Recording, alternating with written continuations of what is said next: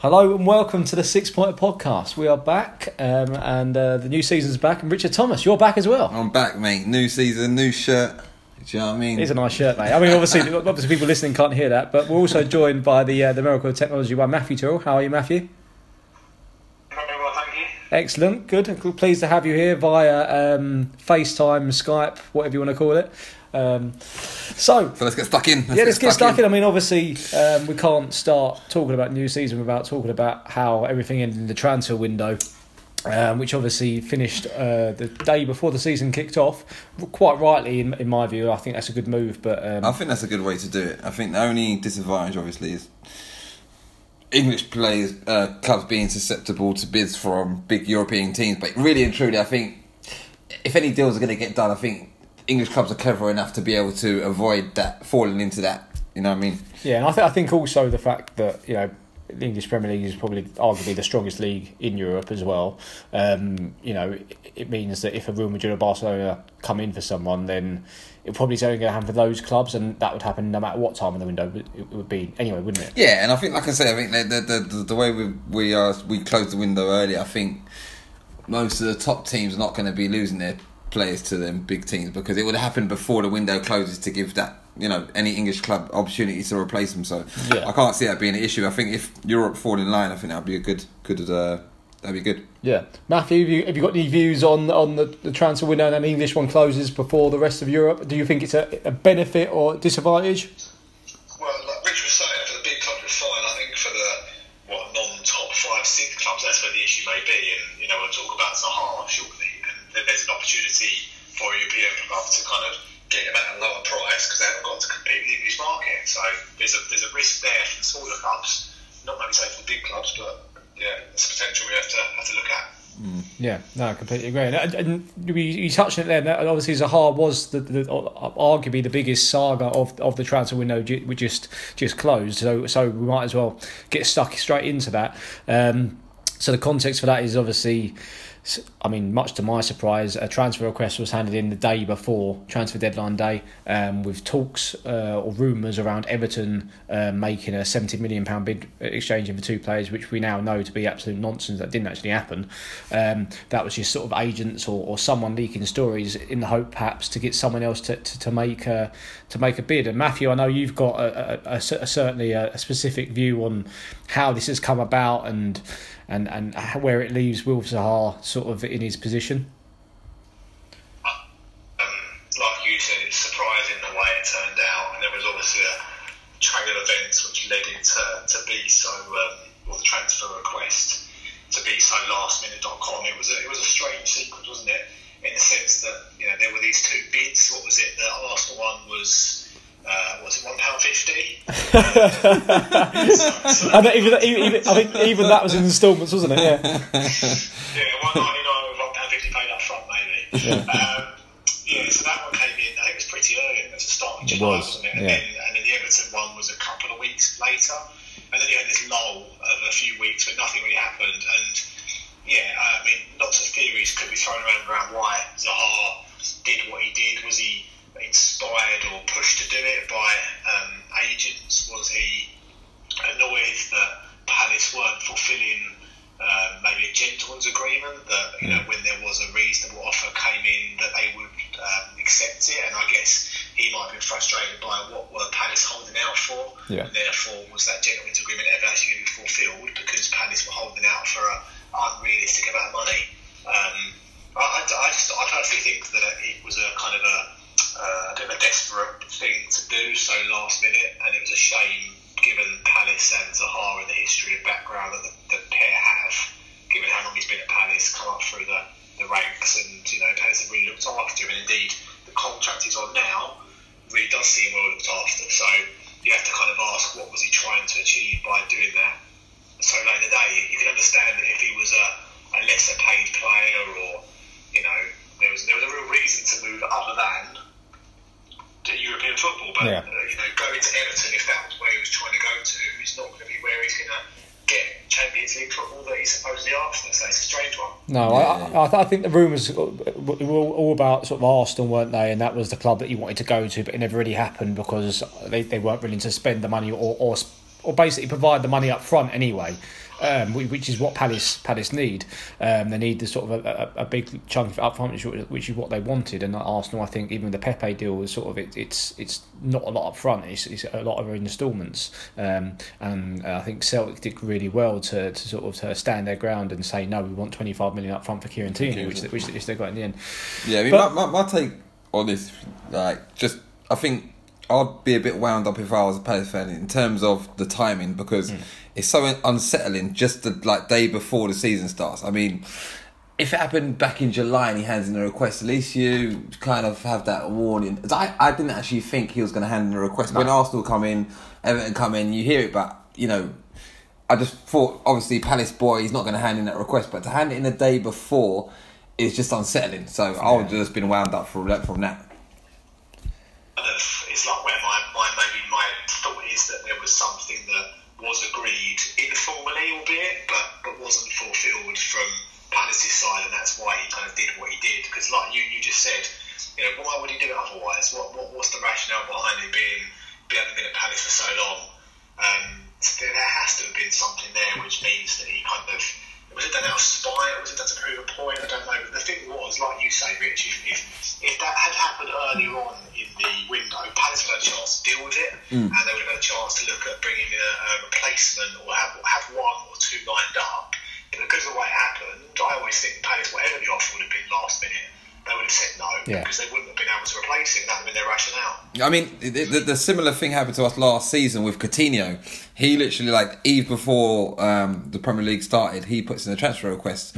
And it's like, I think these players must get some win from somewhere. Someone's pushing them to say, put in a transfer request and we're going to bring in, someone's going to, obviously, a club that he's interested in going to is going to come in with an offer. Well, that didn't seem to happen, did it? That's what they were trying. You can see now, can't you? You can see that's what they were trying to do with the whole Zaha thing, wasn't it? It was that Everton. This Everton rumour was obviously leaked by his agent or someone to try and encourage other clubs to think, oh, hang on here, someone else is going but the bid never materialised, so it was complete nonsense. So obviously someone's telling Wilf this is going to go out there and someone else is going to come in for you, but it never happened in the end. And really, I think, I don't know, it just it almost smacked of desperation in the end. It's a little bit embarrassing, if I'm honest. I don't like to say that because obviously I'm a fan of Wilf, but I think to an extent this is kind of, it has the potential to tarnish his reputation at the club. Obviously that's not. You're not going to get rid of all the good he's done. I'm not saying that at all, but it leaves a bit of a sour taste in the mouth, doesn't it? It's almost. He's very lucky. Sorry, Rich. He's very lucky that he got the reception he did yesterday.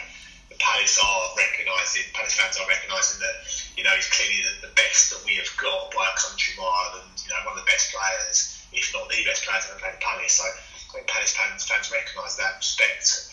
Like you said, what he has done, but the thing is what he still can do, because he's a Palace player, whether he likes it or not, until January. Right? And we need to get the best out of the players we've got. So he's very lucky that Palace fans are so forgiving. There were a few people not sort of supporting yesterday, but they were the very, very few. So he's very lucky. Yeah, I mean, we're touching this a bit later, but I half expected the response when he came on to be a little bit mooted. Not booze, but just people just abstaining from some sort of shouting and singing his name. But do you know what I think as well is I think maybe fans are probably you're wise enough to, if you boo, you probably won't get the best. You might as well support him, even though I think what he done handing the transfer request is obviously he got wrongly advised, but at the same time, I think Palace fans probably know that it's probably best to support him rather than boo him, because I don't think that's actually going to help you. Yeah. Especially when he's coming on and you guys are I think it was 0-0 at the time he came on. So why not actually support him? But I can understand what you guys are saying, because you guys are diehard Palace fans. It must hurt to your top boy to put in that request. Yeah, Matthew. No, we can't hear you, Matthew. Was that Wilf? Oh, there is. It was Wilf trying to get in touch there to phone in and obviously shout his viewpoint there. But I didn't want to brag. I'm his agent, but I didn't want to. You know what I mean? So you're the one who's been fucking everything up. Right, excellent. So with this drawline, the Wilf chat. I mean, from Palace's point of view, obviously we had some incomings, Camarasa from the midfield on loan. But one question though. Go on. So, do you think he's gone in January? Oh yeah. 100%. Where's he going? I don't know. My personal view has always been Chelsea because it ticks all the boxes for me. He stays in London. He goes to a club that can spend the money. Hazard's just left. I mean, it just makes sense for me. And I think even if Chelsea don't get their ban overturned and there's going to be some sort of pre-contract agreement kind of thing. Not pre-contract, but there'll be a deal agreed in January for him to go in the summer, I think. Matthew? The Everton one was so surprising though, because he had the experience up north that clearly didn't work out, and he clearly likes being in and around South London, who doesn't want to be. Yeah. But it's just that's why it makes it a lot more strange. Yeah, I can see him going in January. I don't say no to dead cert, but I think we've always thought that he'd go within the next 12 months anyway. So if he can go in a way in which Palace can prepare for, manage a transition, get some replacements lined up, then I'm all for it in the sense that if he wants to leave, and I don't buy this thing about he doesn't want to play for the club. I don't think that's it at all. He just wants to move on to a bigger opportunity, and fair play to him. Yeah. No, fair enough. Okay. All right. Well, yeah. I was just saying. Obviously, Palace have made some moves in the transfer window, bringing in Victor Camarasa on loan from Real Betis. He was obviously on loan at Cardiff last season. There is agreed a 15 million, or believed to be agreed, a £15 million fee. Should it all work out at the end of his loan deal, so that's a good shout. Jordan Ayew came for 2.5 million, which is brilliant for someone who's going to be potentially a squad player, but he did very well, obviously at the weekend. Did he get him from Swansea? Yeah, he was on loan last season and we made it permanent now. £2.5 million is pennies these days, isn't it? I mean, and also James McCarthy from Everton, £3 million. It's Palace are really doing good business here, and you've got to think they're trying to be quite prudent.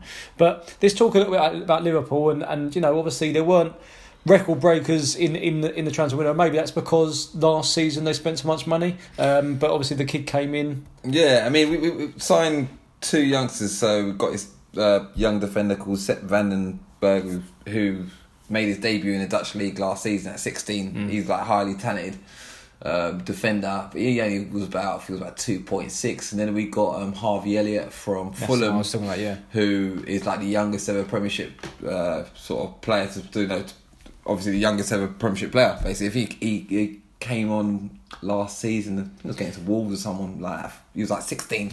Did he beat James Vaughan's record then? Did he? James Vaughan, I remember Everton. Maybe he was the youngest ever Premier League scorer. Or maybe he was the youngest ever Premier League player for Fulham. I'm not sure, but anyway, he's supposed to be a proper young talent. They're saying that he's going to go to a tribunal, and we might have to pay up to like £8-9 million for him. But even these days, that's pennies, isn't it? Really, I mean, especially when you consider a club like Liverpool, like it's not a lot of money, is it? No, exactly. And then the only other signing we got was Adrian from West Ham. And I actually like him. He's got a bit of character. That's what I with him. Yeah, he's a good keeper. I like him. Yeah, he's decent, isn't he? And as well, he knocked Everton out in an FA Cup game a couple of years ago. He scored the winning penalty, so that's another thing he's got. You know what I mean? If Liverpool fans love him for that, but overall, I think this summer was always going to be tricky because they say you should, from a position of strength, you should always try and sign players. We just won a European Cup. It's like, I don't think we had that many holes, but I would say one position that I wish we filled or possibly could have got someone in is just to cover Salah, Firmino and Mane, our top three. But saying that, it's so hard to get someone who that you're going to have. Well, Klopp knows he's going to have to tell them that. Listen, when the front three are fit, you're not going to play. I mean, who can you get? I mean, that's why Origi turned out to be such a. He almost come back from the dead. Everyone forgot about Origi. Even a lot of Liverpool fans wrote him off. But he came on, back last season. Klopp said he was training well. Scored some proper crucial goals. Obviously a double against Barcelona in the semi, and goal in the final, obviously. And he signed a new contract.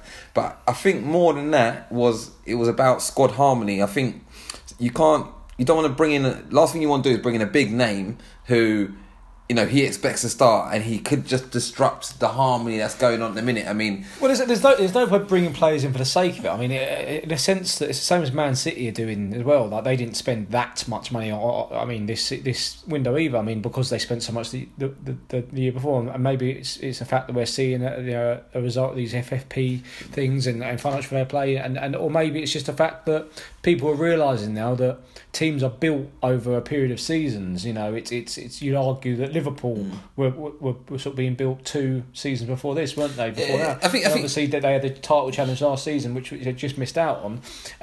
But that's a luxury really that you don't normally get in the Premier League. A manager is normally given sort of 6-9 months, and then they're out the door if they don't, produce any sort of. Matthew, this bring you in here. No, we lost Matthew, I think now. Oh dear! All right. We'll come back to Matthew anyway, because I think he's having a few technical difficulties. So, there he is. He's back. Hello. You're back, Matthew. Am I back? You're back.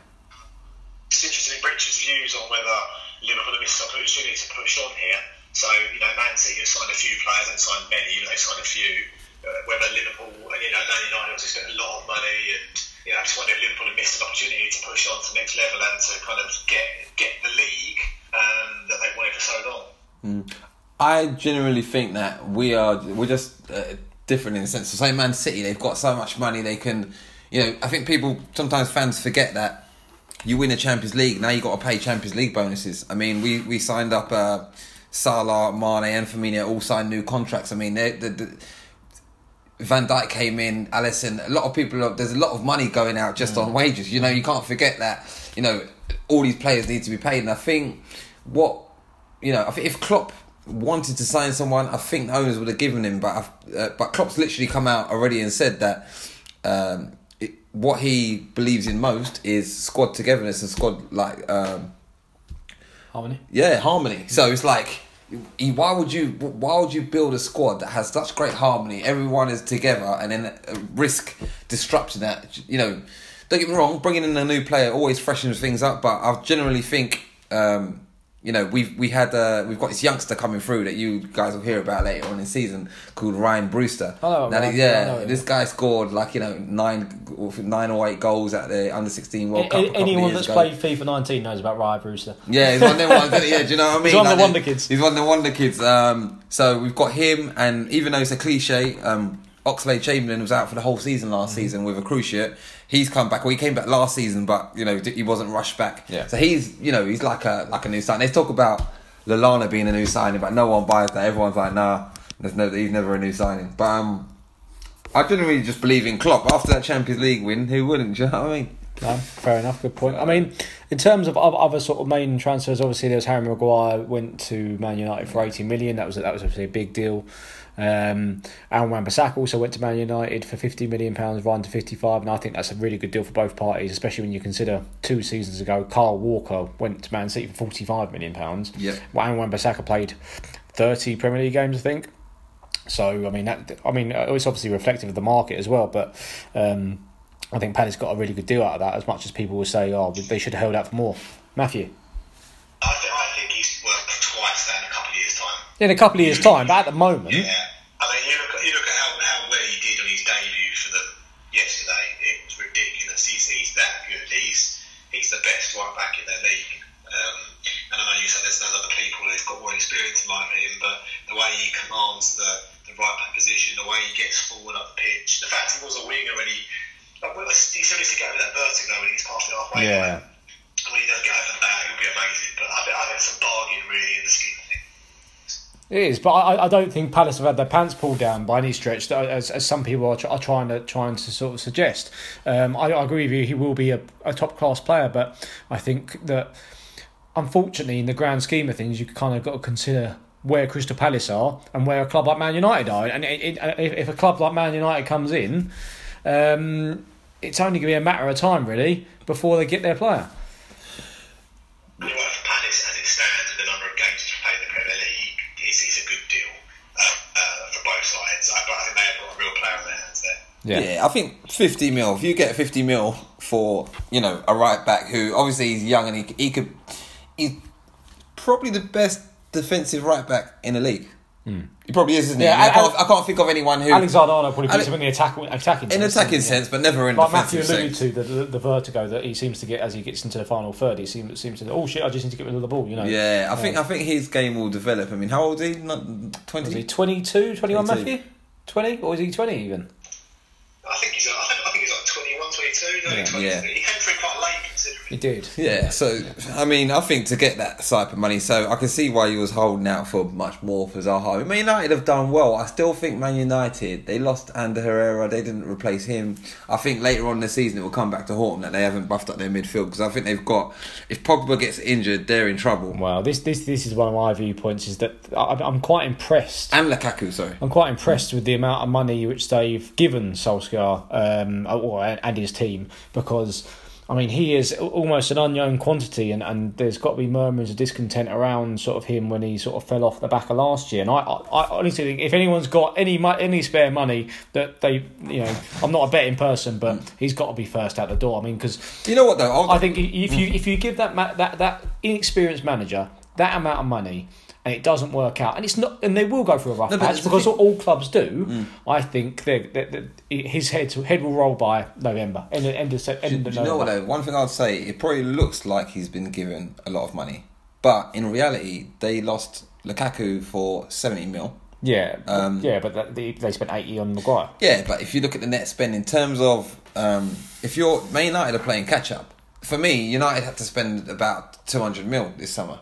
They spent about 75 mil. They got a quality right back, quality centre half, but they it's almost like they fixed their defence, but then their midfield is still, for me, I think their midfield will get exposed. I don't think, I hear what you're saying, that's a decent outlay, but they need to spend more. If you look at what City done, or even what we done last season, we probably spent, I don't know, it must be close to 200 mil. But maybe that's sign of the times, and that Man United aren't the powerhouse that they used to be. I think it's the owners. I think, you know, from Man United fans I speak to, the owners take a lot out. Obviously, they are investing, but, you know, for people who love the old net spend thing, I think that's an interesting thing to look at. That it might appear that they've spent quite a lot, but then they've received a lot as well, where I think they could have actually invested more in the squad, but I don't really care. They're rivals. I hope they don't invest. Excellent. Okay. Well, any other notable transfers? One that I wanted to mention. I mean, Rich, I don't know if you've got any from the Premier League that any others. I mean, I think Arsenal done some interesting business. They got that Kieran Tierney. Tierney's a very good player. Yeah. Luis from Chelsea, which, you know, some people are saying he obviously he's not the best defender, but his experience is crucial. Pepe, who Liverpool were linked to, he looks like he's going to be a talent. He scored like 22 goals in the French league last season. I think 9 of them were penalties though. So 9 of them were penalties. Yeah, that's a good shout. You know what I mean? So it's not always stats don't always show the true picture. Do you know what I mean? Who else can I think of that signing wise that I think was interesting? One that I wanted to mention was Wayne Rooney to Derby, and this is one which doesn't really sit really easy with me, because it's come out in the last couple of days that he's going to be given the number 32 shirt. Which is the same thing, because Derby are sponsored by 32 Red, and it comes out that because one thing I said as soon as this deal broke was that how the hell are Derby paying his wages or doing something that allows him to be bought out of his contract? And it came out that 32 Red, in fact, before the deal was made, gave Derby a load of money, sponsorship money, and this is almost like, I don't know, we're seeing infiltration or some sort of like meddling by these betting companies in football, because without that betting company giving Derby the extra sponsorship money, they wouldn't have been able to afford Wayne Rooney's wages. So it doesn't really sit right with me, if I'm honest. But I mean, Matthew, I know you've got certain views about the Premier League and sort of how the way that the betting money is being sort of blasted around. Well, you look at the shirt sponsors, don't you, to see that there's an infiltration of it, to use your term. I mean, that whole thing stinks, doesn't it? Yeah. It's a bit off, really, but it's kind of where the market and industry is, and that the money is kind of directed in that way. And many people say that's why Sky Sports News have these breaking news stories that are made up, because it fabricates bets. In Sky Bet, yeah. It was a bet in a certain way. Yeah, exactly. So, you know, like you say, there's something in it. I thought an interesting move that Luke, you and I personally have talked about is Burnley signing Heaton. Brilliant signing for them. Yeah, for the money as well. Actually, there's quite a few goalkeepers moved. You mentioned the Adrian one. Didn't Scott Carson go to Man City? He did, ex-Liverpool. They love an old school backup goalkeeper. Well, you've got to have someone, haven't you? And you've got to choose someone with some pedigree. It's a little bit. I mean, obviously we're touching a bit, but Liverpool have agreed with Andy Lonergan to come in now as backup to Adrian now that now Alisson's out. So it's Andy Lonergan. You remember him, Matthew? Over 200 appearances at Preston North End. Yeah. Do you not remember a keeper called Stuart Taylor? You must. Yeah, he played for Palace on loan. Yeah. He played for Palace. He's got. I remember reading this article on him, 365. He was like the backup keeper for the third keeper for 3 clubs for about 8 years. So he basically played about 10 games in about 8 years. Seriously, where like literally and keep and that. Richard Wright. That's what I'm saying. Same as Richard Wright. Oh yeah. Arsenal, Man City, and then I think did he then play in a cup final or something? He's at Man City, isn't he? Yeah. Don't get me wrong, it's not the worst life in the world, but I mean, it's just funny how some players are like, you know what, I'll just be third choice. But I think happy days. I think the mentality as well. I mean, obviously, a goalkeeper is only one position, so some goalkeepers perhaps will need to have that mentality of, all right, well, I'm going to go in, I'm going to play the cup games, or I'm going to be backup if I'm called upon, but I'm happy sort of collecting my wages and turning up for training, things like that. It comes down to how much you really want to play, innit? Matthew? 30 grand a week to play once in a while. Happy days. I'll take that too. That'd be nice, wouldn't it? All right, well, I think that's a good place to end part 1 on, and then we'll come back, talk about some of the action, including the opening fixture of Liverpool and Norwich.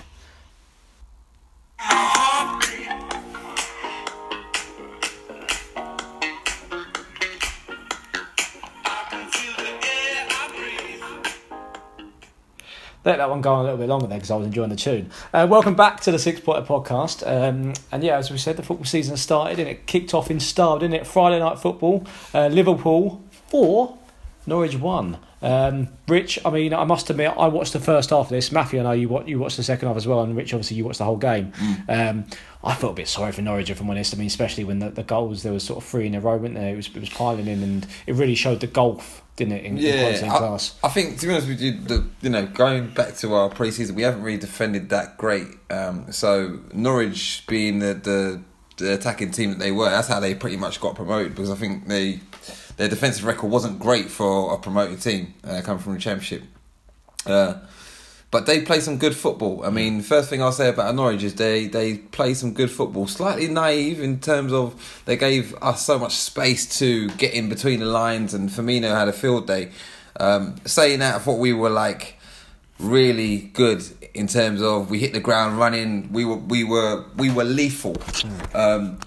Norwich, clinical. Yeah, we were actually like clinical, because I think Norwich had more shots on goal than us in that first half. But I think Norwich were slightly naive. They got a way of playing, and I think they won't change that.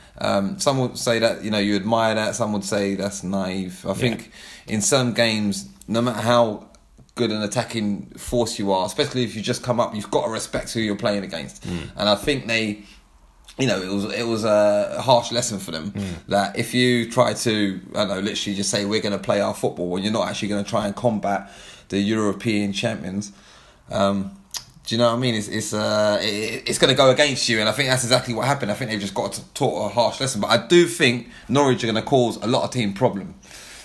Yeah, it's interesting. I mean, the way they're playing, I think I agree with you. Maybe a little bit of naivety, and it's a harsh lesson for them in the Premier League, and the way that they used to play in the last season, expansive football, and obviously in the Premier League, it's a lot more difficult to play that way, especially up against a team like Liverpool. Matthew, I'll bring you in here.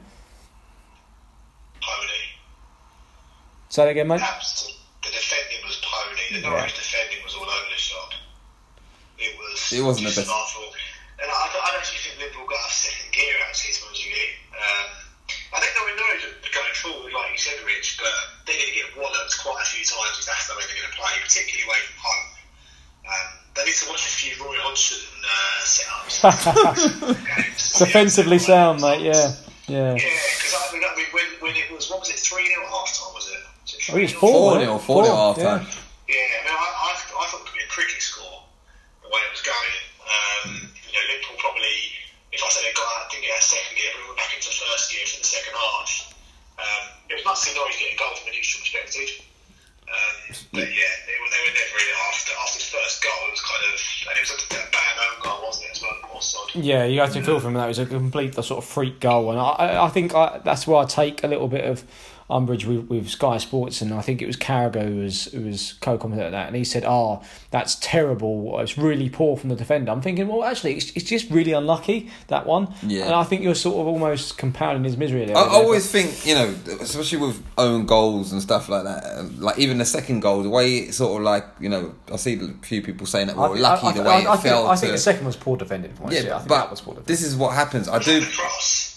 The second goal was like... It bounced around. It bounced around the box a little bit, fell to Firmino, and he sort of slipped in Salah. But if you keep putting pressure on defence, that's what Liverpool do so well. The way not even just Liverpool. I mean, most of the top teams, City, you can't call it luck because we forced it. Do you know, if you force it, like you'll actually force these errors. Yeah, if you've got application, that's how it happens. Definitely. I don't believe sometimes people say it's luck, but you force the team to making a mistake. So, I mean...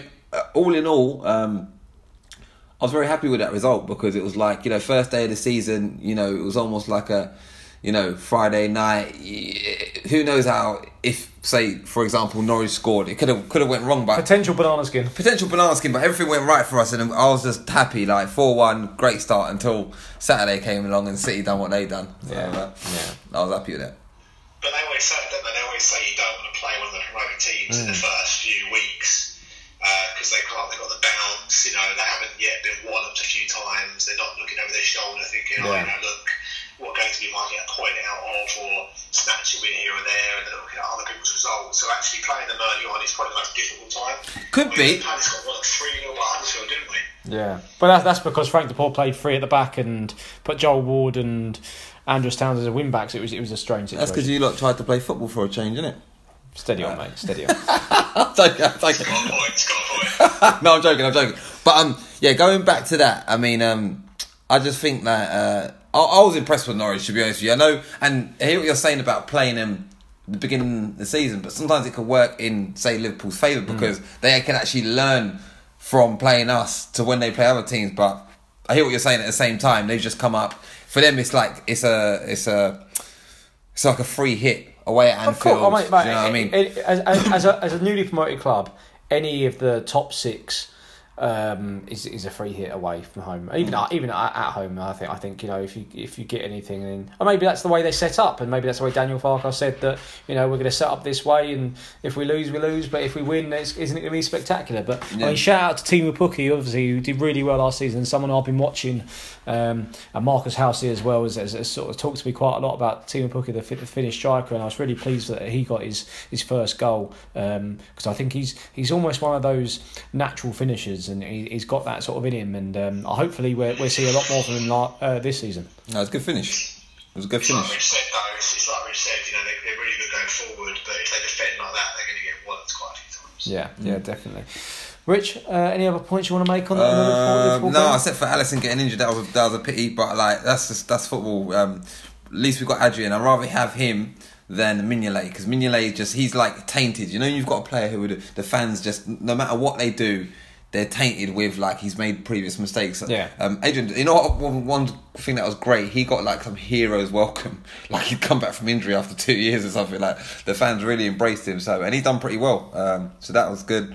Yeah, happy days. I'll move on now. Chelsea, the Super Cup. So get into you guys' game. Yeah, so obviously our first game of the season was at home to Everton. Wilfried Zaha named on the bench after all the speculation. Good to see Max Meyer getting a start after he's been pushing on in pre-season. Joel Ward obviously took Aaron Wan-Bissaka's right-back position and did very well. For me, it was a game of sort of few chances. One before the game, Matthew and I said to you that I would have taken a point, but given the way that it went, obviously with Schneidlin getting sent off in the second half as well, that didn't really play into our favour. And almost that red card killed the game, didn't it? Because it enabled Everton to shut up shop and do something they're very good at doing. Didn't start very well. Everton started a better team. And then I think Palace grew into the game. Jordan Ayew was fantastic. He really was. Like a different bloke. He wasn't the same bloke on loan from Swansea last year, which normally the complete opposite. Normally a player on loan will raise their game to get signed or to be, whereas he was the complete opposite. So he looks like a bargain for the money we paid for him for a Premier League striker. So even as a third choice, fourth choice, Sorry, can I just ask? What do you mean? Like he actually look fitter, stronger, or was it just technically? He was chasing everything, wasn't he? It was like he was trying more, wasn't it, Matthew? It felt like he was putting more effort in now. Like Matthew was saying, like obviously on loan, the players on loan, you expect them to put in a lot of effort because they're hoping to get a deal. Yeah. Whereas it seems like it's the other way around. I mean, now he's signed, he's really turned it on, which is obviously how you want it. But it's a strange. More time it'll work in reverse. So yeah, so it's I was wondering what you meant when you said that he looked different. Do you know what I mean? He was a bit hit and miss last year, Rich, to be honest with you. There were times, I remember one game, it was Man United away, when he didn't even bother to chase down the ball, he was just sort of jogged over and, we were drawing at the time, or something like that. And that was frustrating, but then other times, he tried huff and puff, but the quality wasn't there. But yesterday, it was a combination of all those things came together, and he did really well. He was holding the ball up, he was going to ground when he needed to. Just had a sense of knowing how to play the position he was playing, really. So he did really well, and then genuinely Palace sort of grew into the game, and I felt at half time, we could have been 1 or 2 up. We had a few good chances, lots of balls into the box, despite the weather.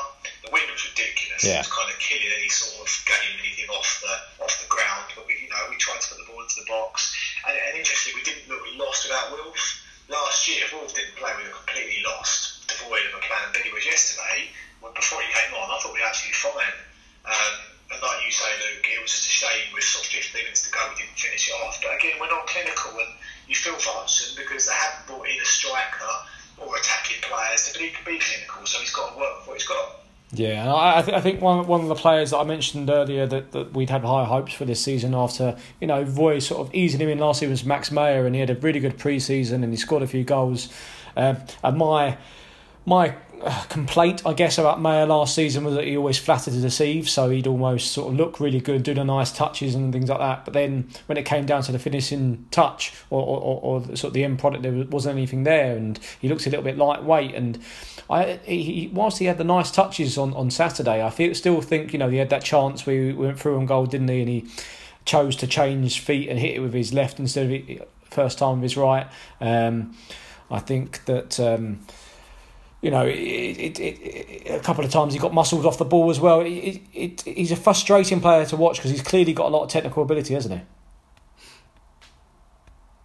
I think sometimes you get players that have got a lot of technical ability. Yeah. But if you haven't got that killer instinct, then it almost just it's like I compare it to sort of like Chelsea looking really good yesterday against United for 20 minutes. Nice football, nice. If you don't score, it means nothing pretty much. Yeah. In a way. Matthew. And the deceiver again, Meyer. He did okay. He did all right. He looked a bit more like he was up for the rigours of the Premier League, because last year we backhanded every single tackle. There's a few tackles at least he went for yesterday, but he still looked a little bit. Removed from the game. He wasn't quite in it. And I'm not quite sure it's going to work out or not. I hope I'm wrong, but the indications are that he's got all the talent, but just he can't sort of put it to the game. Really, it's a strange one. Yeah, I completely agree with you. And obviously, we need to touch on Wilfried Zaha. Obviously, started on the bench and he came on, and we mentioned his sort of reception. He got a very warm reception from the Palace fans. But one of those games where he didn't really have the impact that he hoped. He got the ball a couple of times and made a marauding run, but never really sort of had that sort of finishing touch. Maybe it was sort of rustiness, or maybe it's the fact that he's only just come from AFCON last week. Who knows? But I think that he's going to have to start putting some real performances to sort of really, if he wants that move in January, to show the big clubs, come and get me. Didn't have long yesterday, when he had 15-20 minutes, but it was long enough for Zaha to do some damage, and he just wasn't quite at the races. But I like we said, I'd have taken a point before the game yesterday. It was just a shame, given they had 10 men, we didn't sort of finish it off, and and get all three, and also given the chance we had. But if I was an Everton fan, I'd be really disappointed because they spent how much money in the summer? A lot of money, they're close to 100, I think. Obviously, Moses Keane came in for 40. Was it Iwobi came in for 40 as well? Iwobi coming for about 35. I think that Moses Keane coming for like 27. I mean, I hear what you're saying, Matthew. Definitely, I think that I do believe that Marco Silva's a decent coach. Though I do think over time, I think the what they've put together. I'm not sure about Iwobi for 35 mil, but I think that seems that seems a bit extortionate. But I do believe that they will develop. They'll become a good Premiership team this season. I can see them finishing in top 7. They have to finish in European football, don't they? I mean, having spent that sort of money, they have to aim for that. I think they've got to. Yeah. Should we touch on any of the notable results from the weekend? Obviously, you've already alluded to sort of Chelsea, Man United, or Man United, Chelsea, I should say. I think the shock of the weekend was Brighton away at Watford. 3-0, wasn't it? Yeah. 3-0, and that coach, he's obviously Graham Potter. Yeah, I've got a lot of respect for Graham Potter. Obviously, he spent a lot of time in the Alexaven. With Östersunds taken from the 4th tier of Swedish football up to the Swedish Premier League. And he obviously took them into Europe as well. I think a lot of people know about Östersunds through their Europa League tie with Arsenal a couple of seasons ago. But yeah, I mean, he looks like someone who's a really exciting manager, and again, almost a bit of a risk, I guess, for Brighton to put so much faith in a young manager, an unproven manager at this level. They've certainly given him a lot of money to spend, haven't they? And they've gone and spent, what was it, the Webber, the Bristol City centre back. He was 20, wasn't he? And who else did they bring in? Yeah, they brought in a few players, but I don't, I'm not really too sure, to be honest, exactly who they brought in, but I know they spent a little bit, but nothing. They spent some. Go on, Matthew. It's an interesting one, isn't it? Because when Chris Hughton was sacked, I remember us three sitting in that pub doing this pod, and we were saying, that's the wrong move, what they're doing, limited sort of foresight, short-minded Premier League mentality. Yeah. So it'd be interesting to see if this chap does come good for them, because they've got rid of a very good manager in the process, and it's typical, isn't it? Palace's rivalries with Brighton and Evergreen of Watford, and they would be a 3-0 wallop. So interesting one. I really enjoyed watching the Man United Chelsea game yesterday. I thought it was really good. I mean, Man United, they turned it on, really turned the pressure on, and they got sort of a couple of goals in quick succession. And Chelsea just not in the game at all. No. I thought Man United were really good. Yeah, I agree with you there. I think they completely sort of outmuscled them, didn't they? And but I think what's going to play in Lampard's advantage is that he obviously has this transfer ban, and he's almost going to, not using it as an excuse, but obviously he's going to say that he's not able to build his own squad and do what he wants to do and this, that and that. And I think, to be fair, that's probably a good thing, because I've got my concerns over these sort of inexperienced managers being given these big jobs. Essentially you're hiring a bloke who failed at Derby last season. The remit at Derby last season was to get promotion, and he didn't do it. And I know that people might say that's harsh, and he's a Chelsea legend and this, that and the other, but it's Chelsea. No, it's the truth. It's true. I think it's a big club, and I think it's almost a good thing that they're not going to give him loads of money to start with, like Solskjaer, because I think the pressure's on Solskjaer now. I mean, if they go for 3-4 bad results, he's going to be, they're going to be calling for his head. I'll tell you what, Lampard needs to learn quick, because one thing I thought from yesterday's game was you start Zuma and Christensen at centre-half now. I think if you've got a centre-half very good player, that Christensen is a very good player. He's good, but I don't think you can have two young centre-halves. You've got to have someone who's got a bit of experience who can, talk the other centre-half through the game. If you've got two young centre-halves... To John Terry. Tom coach of Villa now, but basically I think he was a bit naive yesterday. First of all, doing that, and then Kante, supposedly he wasn't fully fit. Even if he's 30% fit, you get him in that team, because he's someone who can cover that ground to sort of try and protect the defence. So as I like I say, Matthew, that game was a good game. I enjoyed that game as well. Actually, I thought it was a good game, but I think Lampard just needs to learn very quickly, very, very quickly. Yeah, I mean, a couple of ones that I want to touch on there. Obviously, you alluded to already, Rich, was Man City's 5-0 thrashing of West Ham, and that was men versus boys really at the end. I mean, that was quite unbelievable. A game I really enjoyed watching on Saturday evening was Tottenham Villa. That was a quality game. Villa were doing so well to hold on for so long, and then obviously the first one went in, and then straight away there was a quick succession of two other goals, and you have to feel for Villa a little bit, but it's the harsh realities and a lesson in the Premier League, I guess, isn't it, for Aston Villa, and especially Jack Grealish, who unfortunately is now a set record of, I think it's 19 Premier League losses in a row. Obviously, it's broken up for a number of seasons, but I did feel for Villa a little bit. Matthew? I did watch the Burnley Southampton game, and I thought Burnley were brilliant. Probably played to their strengths in the sort of long ball and snatch and grab sort of way of doing things, but they were so good, so clinical. Ashley Barnes, I mean, he's pretty sort of people look at him as a box standard championship player, but he's not fantastic. He's good. I was going to say one thing. I think what was to the detriment of Burnley last season is them getting in the Europa League. That Sean Dyche, I think he's one of the most underrated coaches in the Premiership. I think Burnley, when he's obviously they've had a full pre-season without having to travel around Europe, I think they're going to be tough again, and I think that's testament to how he gets the players going. Yeah, and I mean he certainly does a good job in the sense that it's got to be, let's be honest, it's got to be a job to encourage players to come and sign for Burnley, isn't it? I mean, it's not. It doesn't sound like the most. I'm not being disrespectful, but it's not a desirable place, isn't it? I mean, obviously you've got the law. If you like London and Palace are in a fortunate position there, but so anyone that they can get in, I think he's done a good job in convincing them to sort of to come to Burnley. That's for sure, Matthew. Well, you don't mean people going to the tropical weather? No, I don't think they do, mate. I think you're right.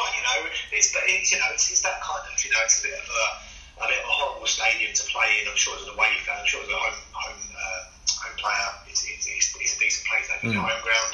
But and they don't play the most attractive football. But goodness me, he gets a lot out of very what you would call bang average footballers in the Premier League. Yeah. And he's made some of England's internationals. The bloke with the name of T. Tarowski, I can never say his name. Ben Mee, sort of, then they're household names, Premier League players, and that's fantastic to have done that. I think he's one of the most underestimated coaches. Just going back to that Villa Tottenham game, do you know who I thought was outstanding? That Tyrone Mings, and it kind of showed why they paid that much for him. So I was thinking to myself, that's a bit much, but I thought he was a rock yesterday until they finally caved in. And I think that was just due to them exerting so much energy in that first half that you can't do that for, you got to do it for 90 minutes. And I think what happened to them is they done really well, stopped Tottenham, and then it was funny that their best player Grealish was the one that got caught on the ball for the second goal. Yeah. But I thought he looked good as well. I like his balance on the ball. He looks like a real baller. He looks like a serious player. Yeah, he's certainly got some talent, and this hope that he's able to sort of showcase what he can do this season and become a real Premier League great. All right, well, I think that's it then, Naz, isn't it? I mean, we'll look forward to obviously next week. Next week we'll come back, and Palace are playing Sheffield United on the weekend. Liverpool have got. We have got Chelsea next in the Super Cup final. Let's talk about that first before we go. Oh, go on, predictions, guys. Predictions. I want to hear what you guys think. I couldn't care less, if I'm honest, but that's my prediction. No, you don't care either. No. Matthew. Likewise, mate. That's a bit harsh. Anyway, I'll give my prediction, mate. Huh? What is it? Is it like a replacement Milk Cup? No. No, Super Cup. So it's the winners of the Europa League and Champions League. So does it mean anything? Might be a bit out of you guys' conversation. Does it mean anything though? I think it's just as a Liverpool fan, do you think I really want to win this? Yeah. Or is it sort of up there with a Charity Shield? It is better than a Charity Shield because first and foremost it's a cup. It's not a shield. I mean, it's just like the winners of the two European. It's like the Charity Shield, FA Cup, Premiership. Yeah, I know that. Yeah, so it's. I think it's just a good game, and I think obviously after seeing Chelsea get battered, do you think both teams are going to play full strength squads? I think we'll play a very strong team. I think we want to win it. There's no doubt about it. I think once you start winning silverware, why not try and win whatever silverware you can? So I think. So we won't be seeing Andy Lonergan in goal. Nah, but he'll probably be on the bench. That's a shame. Where's he played? Yeah, it'd be brilliant if he played. He played in pre-season. He made a wicked save actually, so I wouldn't laugh, mate. You know what I mean? Where's the game? Istanbul. Travel out there for that. Yeah, it's worth it. It's not. Take that back, man. I imagine you get a lot of locals who'll go to the game as well. I'm sure. Yeah, it's gonna be quality. So yeah, man, the Premiership's back. It's great to have football back. And you didn't tell us, Richard, who Liverpool got the weekend, because obviously when is that? Is that Tuesday, not Wednesday night? You're playing, and then I take it you're going to be playing on Sunday. Really? Is it Tuesday or Wednesday? No, we actually play on Saturday. We're away at Southampton, who just got battered by. No, they get beat 3-0 at Bournemouth, innit? No, it weren't Bournemouth. Who'd been? It was Burnley. Burnley. Burnley. We were just talking about. So my brain just went blank for a bit. Well, it's probably a good place to end the pod there, mate. If your brain's going blank, it's probably a good place to end it. And we'll come back next weekend, obviously, with all the reaction from those games. Liverpool will be top of the league by then. You never know, mate. Palace might be top of the league. There we go. All right. Have a good week, everyone, and we'll be back next week.